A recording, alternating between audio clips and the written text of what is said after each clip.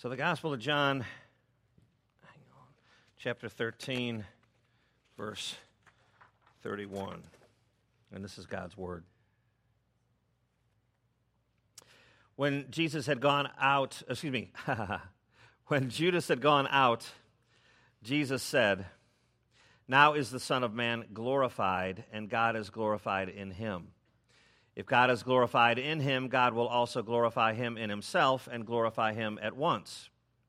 Little children, yet a little while I am with you. You will seek me, and just as I said to the Jews, so now I also say to you, where I am going, you cannot come. A new commandment I give to you, that you love one another, just as I have loved you. You also are to love one another. By this all people will know that you are my disciples, if you have love for one another." Let's pray one more time. Father, may the truth be spoken and received here today. In Jesus' name, amen. What's that? It sure is. It sure is. It's one of the great sweetnesses. I think if I've ever done anything at the church, it's that people have accidentally memorized 20 verses by singing them. All right, so the word vainglory. Have you heard the word vainglory? You know, it's a video game that came out in, I think, 2014 or 2016. But before it was a video game, vainglory is a word that, I've heard people describe Michael Jackson as vainglorious. So didn't he have an album called Vainglorious? Can't remember. But, to be vainglorious is someone who wants attention and who seeks attention and someone who is proud. And, per Wikipedia, there's a poem about vainglory. It's an Old English, late 10th century poem, and it's structured around a comparison of two basic opposites of human conduct, says Wikipedia. On the one hand, the proud man, who is the devil's child, enwreathed in flesh, and then the person who would submit to his or her maker. So vainglory is a universally disliked thing in humanity. If you meet somebody who's proud or full of themselves or is always the center of the conversation, everything comes back to I, that's off-putting. And one of the reasons that's so off-putting is this. In C.S. Lewis's Mere Christianity, he says something like, if you don't like pride in other people, you don't like it. When people are proud and full of themselves, it's off-putting. The reason you don't like it is that you're so full of pride yourself. And the more you don't like pride in other people, the more it betrays the pride that exists in your own heart, says C.S. Lewis. And that's a very good point. I begin that way because our passage has very much to do with God's glory. And, in Exodus 20, when God gives Moses and the Israelites the Ten Commandments, at the top of the list is this, Exodus 20, verse 3, "You shall have no other gods before me." And in case there's any confusion, it goes on. He goes on. God goes on. "You shall not bow down to them or serve them. For I, the Lord your God, am a jealous God." Now, you may have heard this before, and I've even said this before, I think a couple of times over the years, but, Oprah Winfrey, there was an interview with her, I think back in 2008 or something, or maybe earlier than that. But she says, yeah, I was brought up kind of in a Baptist upbringing and so on, and but then I heard a preacher one day talk about God. And he read this passage about God being jealous. And that really turned Oprah off, and she couldn't imagine a God who could be jealous, and what kind of a God would that be, and it made her rethink everything. But, think about this, ladies and gentlemen. That's a convenient deal breaker for people to go, oh, God is jealous. I just don't like that, because, jealousy in a person, we find that to be a negative thing most of the time. But let me put it this way. If you did a routine on a balance beam, and you did a really great job, and I said, boy, you did a really great job on the balance beam, I would just be stating the truth, what I thought was the truth, right? Was stating a reality. If somebody did a great presentation at their job, and you said, boy, you got up there and you weren't afraid in front of that whole board of directors, and that was a really excellent presentation. I'm just stating something that I've observed. Or if I say your home is lovely, or if I say, you're a really good artist. Well, I'm just stating something. I'm observing something, and I'm stating something. What am I doing? I'm merely stating a perceived fact. Well, here is more than a perceived fact. Here are some real facts. It's not just that I perceive them. It's that they are a reality. God is worthy. I'm stating a fact. God is the author of all truth. God is the arbiter of right and wrong. God is faithful. God is holy. God has all the power and all the knowledge. God is our maker. God is perfect in all he does. What am I doing? I'm merely stating the truth about who God is. I'm stating the reality of who God is. So consider this. God knows, and he knows everything. He possesses all things. He sustains all things. And so, because he is all that, he's never insecure for any single minute. I mean, people act prideful because they're insecure. God's not insecure. He's got all the stuff. He's got all the knowledge, the power, everything. There's no reason for God to be jealous in a way that we would think a negative way of jealousy. You ever met? I was talking to Tammy about this last night. You ever met like that weird guy, the weird boyfriend or the weird husband? He's always lurking around. What? Who are you talking to? Why'd you do that? Where'd you go? Came home. What'd you do? You know, he's just like the spooky dude, or the freaked out woman. Oh, Henry, where were you? You said 7:05, and it's 7:12. Where were you? The freaked out, jealous person. It's really ugly. Now, sometimes, I mean, if there's reason to suspect, that's one thing. But I'm just saying that ugliness comes from a position of insecurity. God's not insecure. You know, folks, back in the day when people did puzzles, and you got to the last piece of a puzzle, you know, the last piece, the last satisfying piece, where you take that puzzle and you go, thump. That piece just falls right precisely in place. Ladies and gentlemen, that sense, that feeling, the completeness of spirit that you're looking for, the satisfaction of spirit that you're looking for, that spiritual core of your humanity, thump, is giving God glory. That's what you're looking for. So God is never in a position where he needs a little pumping up. He doesn't need pumping up. It is the thing that's best for you. It's the thing that will satisfy you, is giving God glory. And so this is where we get our main idea here today. Glorifying God is the point of living. The cross is what makes it possible. So let's go to our first point together. A vivid glory. Verse 31. When Judas had gone out, Jesus said, "Now is the Son of Man glorified, and God is glorified in him." Now, there's a whole lot to talk about here about God's glory and all that. But what makes this verse so striking straight away is the very first part about Judas. Judas leaves, and as soon as Judas leaves, and notice how the gospel writer John has framed it. As soon as Judas leaves, then he says, "Now is the Son of Man glorified," Jesus speaking. Judas leaves, and Jesus goes, "Okay, now is the Son of Man glorified, and God is glorified in him." Isn't that interesting? That Judas leaves, that's the next thing that Jesus says that John records. Now, some writers have, I think, erroneously said that, the load was lifted. When Judas left, everybody went, "Oh, good, Judas is gone. That jerk always kind of was a buzzkill," and so on. When in fact, and listen, Jesus knew that Judas was going to betray him throughout his earthly ministry. He knew Judas was going to do what Judas was going to do. So for Jesus, I'm sure that lightened his heart, and that's when he launched into a discussion for the next 4 chapters, lovingly, tenderly, to the remaining 11 disciples. All right? But just remember that, just flip back a few verses to, verse 28.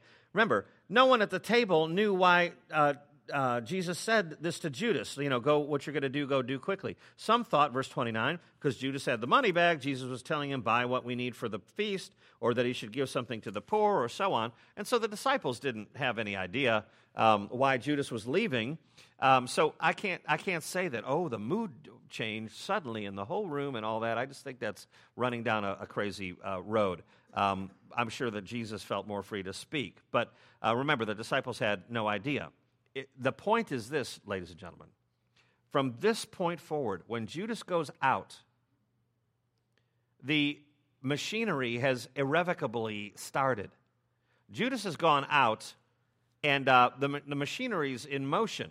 The cross cannot be revoked. I mean, the countdown to the crucifixion has now begun. It's critically important for us to understand that, because it's got to do with the expression of God's glory through the redemption that comes by the cross. Remember, when we think about God's glory in the gospel, we go, okay, God is glorified in the cross. God is glorified in Jesus. How? It is the crucifixion of Jesus. It is the redemption of fallen mankind. Judas goes out, the machinery starts, and Jesus goes, okay, now is the Son of Man glorified. The Father's glorified in the Son's glorified in the Father. What that means to you and me, quick application, is that Jesus is going, okay, God is going to be glorified by saving you guys. That's what it looks like. Now, we certainly learned several things about God's glory here. First thing we learn is the unity of the Father and the Son in salvation. It is a good illustration, and you've heard me say it many times. It's a biblical illustration. Think of heaven as a courtroom scene. You have God the judge. You have Jesus as advocate. That is a biblical idea. Read Hebrews. Jesus is an advocate. He's standing there for our defense. He is our intercessor. He's our great high priest. He's the defense attorney. God is the judge. And it's a great illustration to think about it. You don't just try your best and try your best and try your best and go before the judge because your best isn't good enough. God, the judge, is holy, holy, holy. And if the defendant isn't holy also, that's a problem. You're gonna have a judgment against you. But you've got a defense attorney. And not only is he the defense attorney, Jesus Christ, not only is he fighting for your situation, he is standing in for your situation. He's saying, hey, Judge, God the Father, I lived a perfect life. I'll take the punishment for this woman or man. So he's an advocate. He's also the one who stands in and takes the punishment. That's a great courtroom scene. The difficulty is that sometimes that's painted with a flaw. Sometimes that's painted or perceived by people in the church that God the Father is a big meanie, and he's dour, and he's harsh, and Jesus is the one trying to calm down the big guy. Going, oh, now hold on a second. It's okay. Don't be so mean. That's not it at all. God the judge loves the defendant. God the judge is the one who sent the advocate to stand in for the defendant. God the judge and the advocate, the defense attorney, are working together. They're in on it. Loving God, a loving Son of God, and a loving Holy Spirit who brings life. What God is doing is he's reconciling himself to us. I don't know if you've noticed this or not, but we sing the song, Arise, My Soul, Arise. We've sung that for years and years and years at this church. But in one of the verses, it says, my God is reconciled, his pardoning voice I hear. And, we sing that a million times, and it just passes through our minds, and we think, okay, yeah, reconciliation, that's a good thing. I'm reconciled to God. It's not what it's saying. The song is saying, our God is reconciled. He's reconciled himself to us. He's made it possible for us to fellowship with him. Oh, yes, we've been reconciled to him, but he's been reconciled to us. Is his arm too short to save? No, but he can't do it with a sinner. He can't have iniquity in his presence. And so the shorthand is he loved you and wanted to save you. That's one thing we learn about God's glory here, stressed in the cross of Jesus Christ. We also see what God's glory manifested in Jesus Christ means. First of all, it's the most important event ever to happen in human history, that Jesus would take on the curse and shame of sinners and die for them and say, it is finished. He accomplishes this work on the cross, that God himself would break into the realm of the doomed and the damned and make a way unto himself. It's the greatest, most important, wonderful thing that could ever happen to humanity. Secondly, we see this, that God's glory in the gospel is displayed in the fact that everything is ultimately going to be fixed. That's quite a lovely thought. You know, in Romans 5:18 it says this, therefore, as one trespass led to condemnation for all men, that would be the sin of who? Adam. So, one act of righteousness leads to justification and life for all men. That would be the work of Jesus Christ. For as by the one man's disobedience, Adam, the many were made sinners, so by the one man's obedience, Jesus, the many will be made righteous. Jesus was fully God, fully man. He lived a perfect man's life, perfect human's life. Adam sinned, and it's this idea of federal headship, which we've talked about many times, but you need to hear it again and again and again. There is a federal government in the United States. It's over the state government. It's over Shelby County government. There's a federal government. It's over all the stuff. All right? And so Adam is a federal head. Adam is put on this earth. Eve is put on this earth. They could sin. They could not sin. They chose to sin. And as federal representatives, all of humanity is cursed. And God curses. God curses the world. God curses everything. The earth resists us. Work becomes difficult. Childbearing is painful. The whole world changes. Then Jesus comes, fully man, living a perfect man's life. He's a federal head. And he stands in the place over everything. And by believing in him as federal head and Savior for us, we are made free. Wonderful gospel. All right. The next thing we learn about God's glory here expressed in the gospel is God's justice. Like the courtroom scene we were talking about, there is forensic evidence against us. All right, so the judge can't just go, oh, well, you know, I'm just going to overlook that, and it's okay, come on into my presence. If that happened, God would cease to be God, because he would cease to be himself. He can't have iniquity in his presence. He's got to judge it. He must do it. And so, in the gospel, in the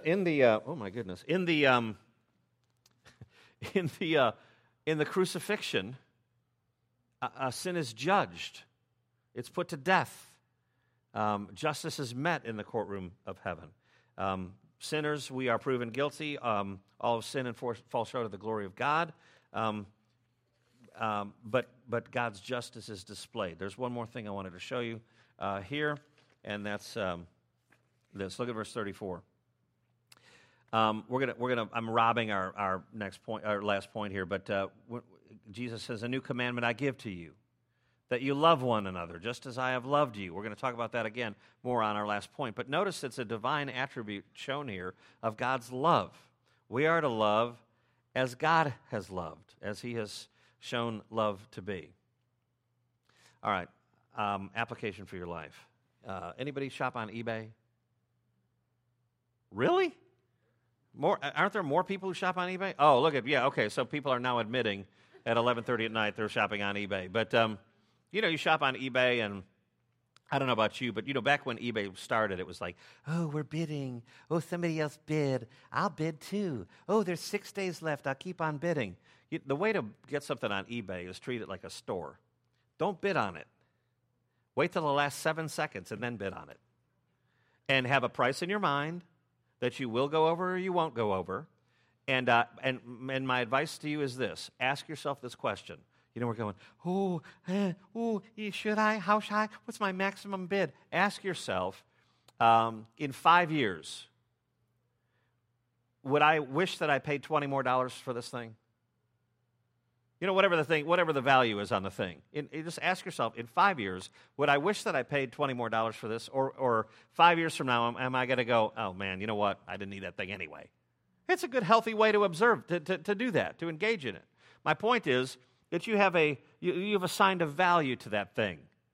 It's worth a certain amount to you. Well, Christian, you know what value, you know what worth God perceived in you? Nothing. Unrighteous. Sinful. He separates himself as far as east is from west from sin. If you're a sinner and you've sinned, you're in a bad spot. And so God doesn't perceive some wonderful value in you going, yes, that person's, what is admirable about a sinner to a holy God? Nothing. But why God saves. Why does he save? The reason he saves is to show his glory. How does he show his glory? By securing, saving love. What a mystery, y'all. The sinner has nothing attractive to God. You've been repulsed by something? You smelled a bad smell, have you? You've seen a bad thing, have you? A gross thing that you don't want to look at? Roadkill? You don't want to look at that possum, do you? It's repellent. That's what sin is to a holy God. And yet, while we were sinners, Christ died for us. What a mystery is the sweet love of God. All right, next point, a new reality. Verse 33, little children, yet a little while I am with you, you will seek me, and just as I said to the Jews, so now I also say to you, where I am going, you cannot come. And indeed, Jesus does say that earlier. Let me just flip chapter 8, yeah. Why don't you go ahead and turn, just flip a couple pages to chapter 8. Jesus is talking to the religious leadership, and he says to them, I'm going away, and you will seek me. And listen, he says this 3 times. You will die in your sin. And the point is, if you don't believe in me, you'll die in your sin. He makes that clear later. Where I'm going, you cannot come. So the Jews said, will he kill himself since he says, where I'm going, you cannot come? And he said to them, you are from below, I am from above. You are of this world, I am not of this world. I told you that you would die in your sins. It's the second time he says that. For unless you believe that I am he, you will die in your sins. He's making a very exclusive, explicit gospel claim saying, unless you believe that I am he, in other words, the Christ, the Savior, the one who the Old Testament was talking about, unless you believe in me, you will die in your sins. Where I'm going, you cannot come. Well, he says that to the disciples too. It's the same thing. Oh, by the way, you know what they end up saying? They end up saying, who is he? Look at verse 25 of chapter 8. Who are you? We'll die in our sins unless we believe in you? Who are you? Well, he says the same thing to the disciples, and the question stands. Little children, where I'm going, you cannot come. So who is he? Is he just some charismatic leader? Is he just some pop star? Judas had an opinion, and Judas departed, and he died in his sins. Notice also the tenderness with which Jesus deals with his disciples. Judas leaves, and Jesus starts. And for the next 4 chapters, he's preparing his disciples for his departure. They don't really understand it, but he's saying things and preparing things, and he's getting his affairs in order with his disciples. And the way he starts is by saying, little children, this sweet, this tenderness. And it frames everything that he says for the next 4 chapters. And think about this too. When he says, I want you to love one another the way that I have loved you, stop just for a second and ponder somebody in your life living perfect love out in front of you. Jesus never flawed in his love ever once, never losing patience ever once. Is that not amazing? Perfect love lived out, and that's going to be extracted from their life, and he's trying to prepare them for it. What a shock that would be. But secondly, it's also distinguished as a divine love that was lived out on this earth. Where I am going, you cannot come. In other words, this is an application for you and me. When he says, where I'm going, you cannot come, you guess what he's saying? I need you to stay here. I'm going to keep on working. I'm going to keep on loving, but I'm going to do it through y'all. I'm going to do my loving work through y'all. You know, in Matthew 5, 6, and 7, the Sermon on the Mount, Jesus preaching, he talks about being salt, and he talks about being light. And many a sermon, you know, Matthew 5, 6, and 7 are the most preached on, most written about 3 chapters in the whole Bible. Did you know that? I mean, I've got a commentary wall in my office, and, you know, Matthew, I've got, 13 commentaries on Matthew, but I've got, 5 or 6 books just on the Sermon on the Mount. Sermon on the Mount, the Beatitudes, the Lord's Prayer. I mean, there's writings and ponderings and so on. And, you know, Jesus talks about being salt, and one of the things that preachers say all the time, they'll say, oh, well, you know, salt is salty. That's true. That's Jesus says so. Salt is salty, and, you know, but they'll say, and you know, salt is also a preservative. As if that's just an incredibly profound thought. Does anybody cook in here? Yeah, salt's a preservative. Wherever salt is, bacteria isn't. You ever notice that the country ham in the Kroger is not refrigerated? It's in some little cardboard, weird little display. Country ham is in a plastic bag, and you just walk by. It's not refrigerated. You know why? It doesn't need to be refrigerated. You know why? Salt. That's why. Where salt is, bacteria isn't. And that's the point, ladies and gentlemen. Jesus continues his work through his church, through Christians. The Holy Spirit lives inside of us. The Holy Spirit continues Jesus' work. Even though he's gone, he expects his love, his divine love, to be shown to a pondering world through our love for one another and the world around us. All right? So my advice to you is this. You know, we don't have kids, but this is advice you can bank on. Fellas, when you come home from work, and there are these cute little kids that have been waiting to see you all day, and it's, Daddy, Daddy, they run up and they want to grab your legs, and it's just cute as can be, and they're just as adorable as can be. Here's my advice. Kick them.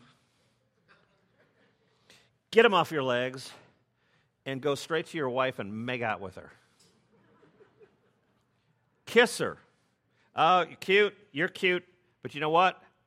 I kiss Mommy first, because she's at the top of the list. Oh, and now come here, you sweet little things. But if you want to give a gift to your kids, kiss your wife first.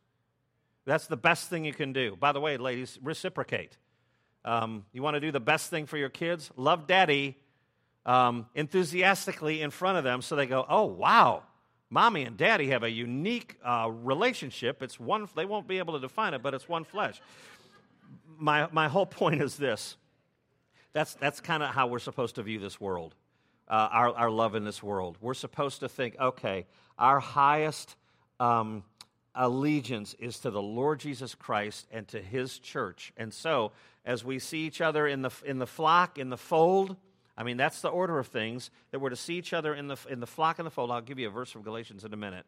But we love one another first, and then we love the world. And it's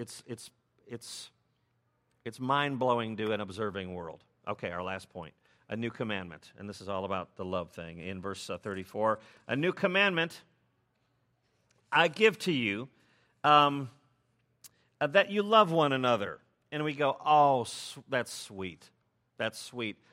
I love that. I love the notion of loving somebody. That's really great. But read on. New commandment I give to you, that you love one another, just as I have loved you. And you go, oh, wow, that's sweet. That's sweet. But wow, just as I have loved you, that's a big thing to say. You know, in Ephesians, husbands are given instructions about how to love a wife.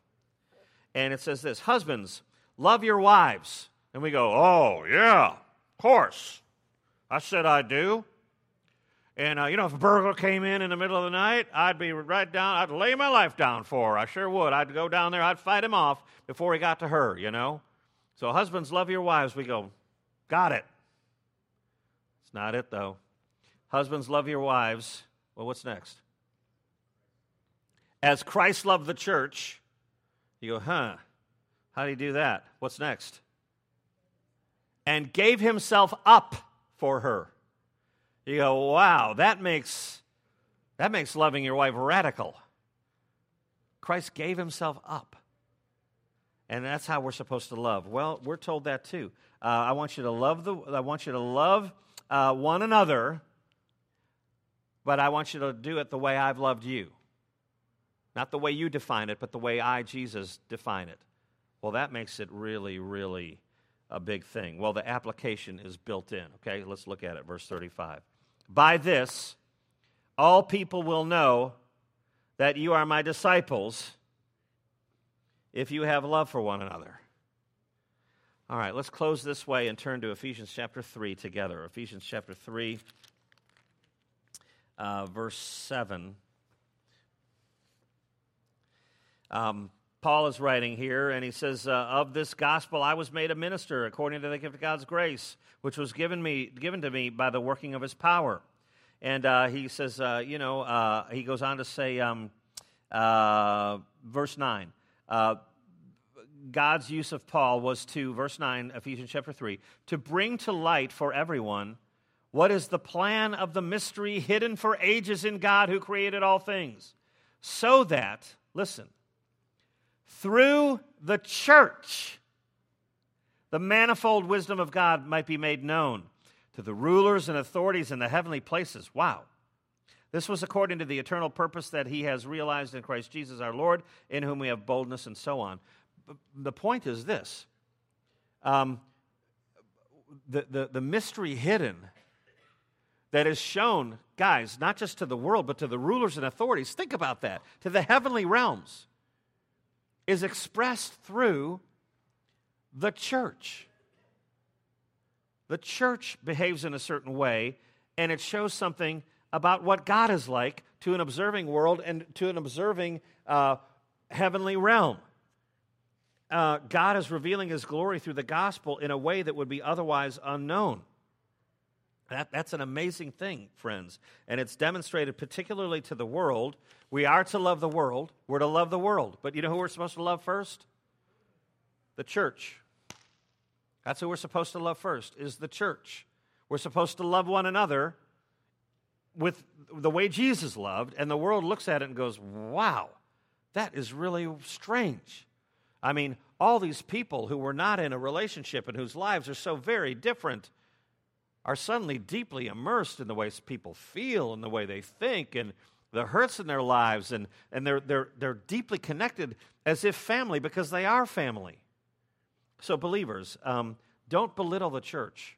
Don't you dare ever I'm sick of the church and I'm burnt out on the church and I don't like the church. Church in the Bible is synonymous with saved people. If you are a saved person, that's the church. You're in it. You're in a family. And let me tell you, sometimes it's awkward, and sometimes it's hard, and sometimes it's trying of your patience, and some people are harder to love than others, and some people are easier to love than others. But by the way we love one another, the observing world sees God's glory shining. Verse 33, last thing is this. I rather like this. When Judas had gone out, Jesus said, "Now is the Son of Man glorified, and God is glorified in him." He's talking about the reality of the cross of Christ. Now is the Son of Man glorified. Well, here's what I want to leave you with. Now is still now.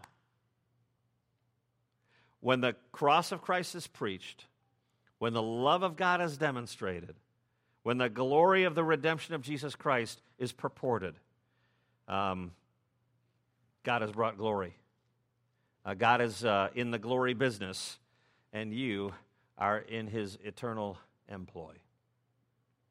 Let's pray. Father, we're sorry for our lack of love.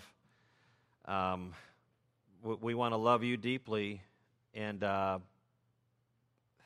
manifests itself in the way we love other people. And often we want to cut them out and just say we love you. But we want to love who you love, and we want to honor who you want to honor, Lord, and we want to obey our Christ and love the way he loves. And so help us do that, Lord. Help us think healthfully about what is the church and about how you add to her number and guard her and preserve her until the great day of Jesus Christ and use her to show a wondering world what is this divine love. And we pray these things in Jesus' name.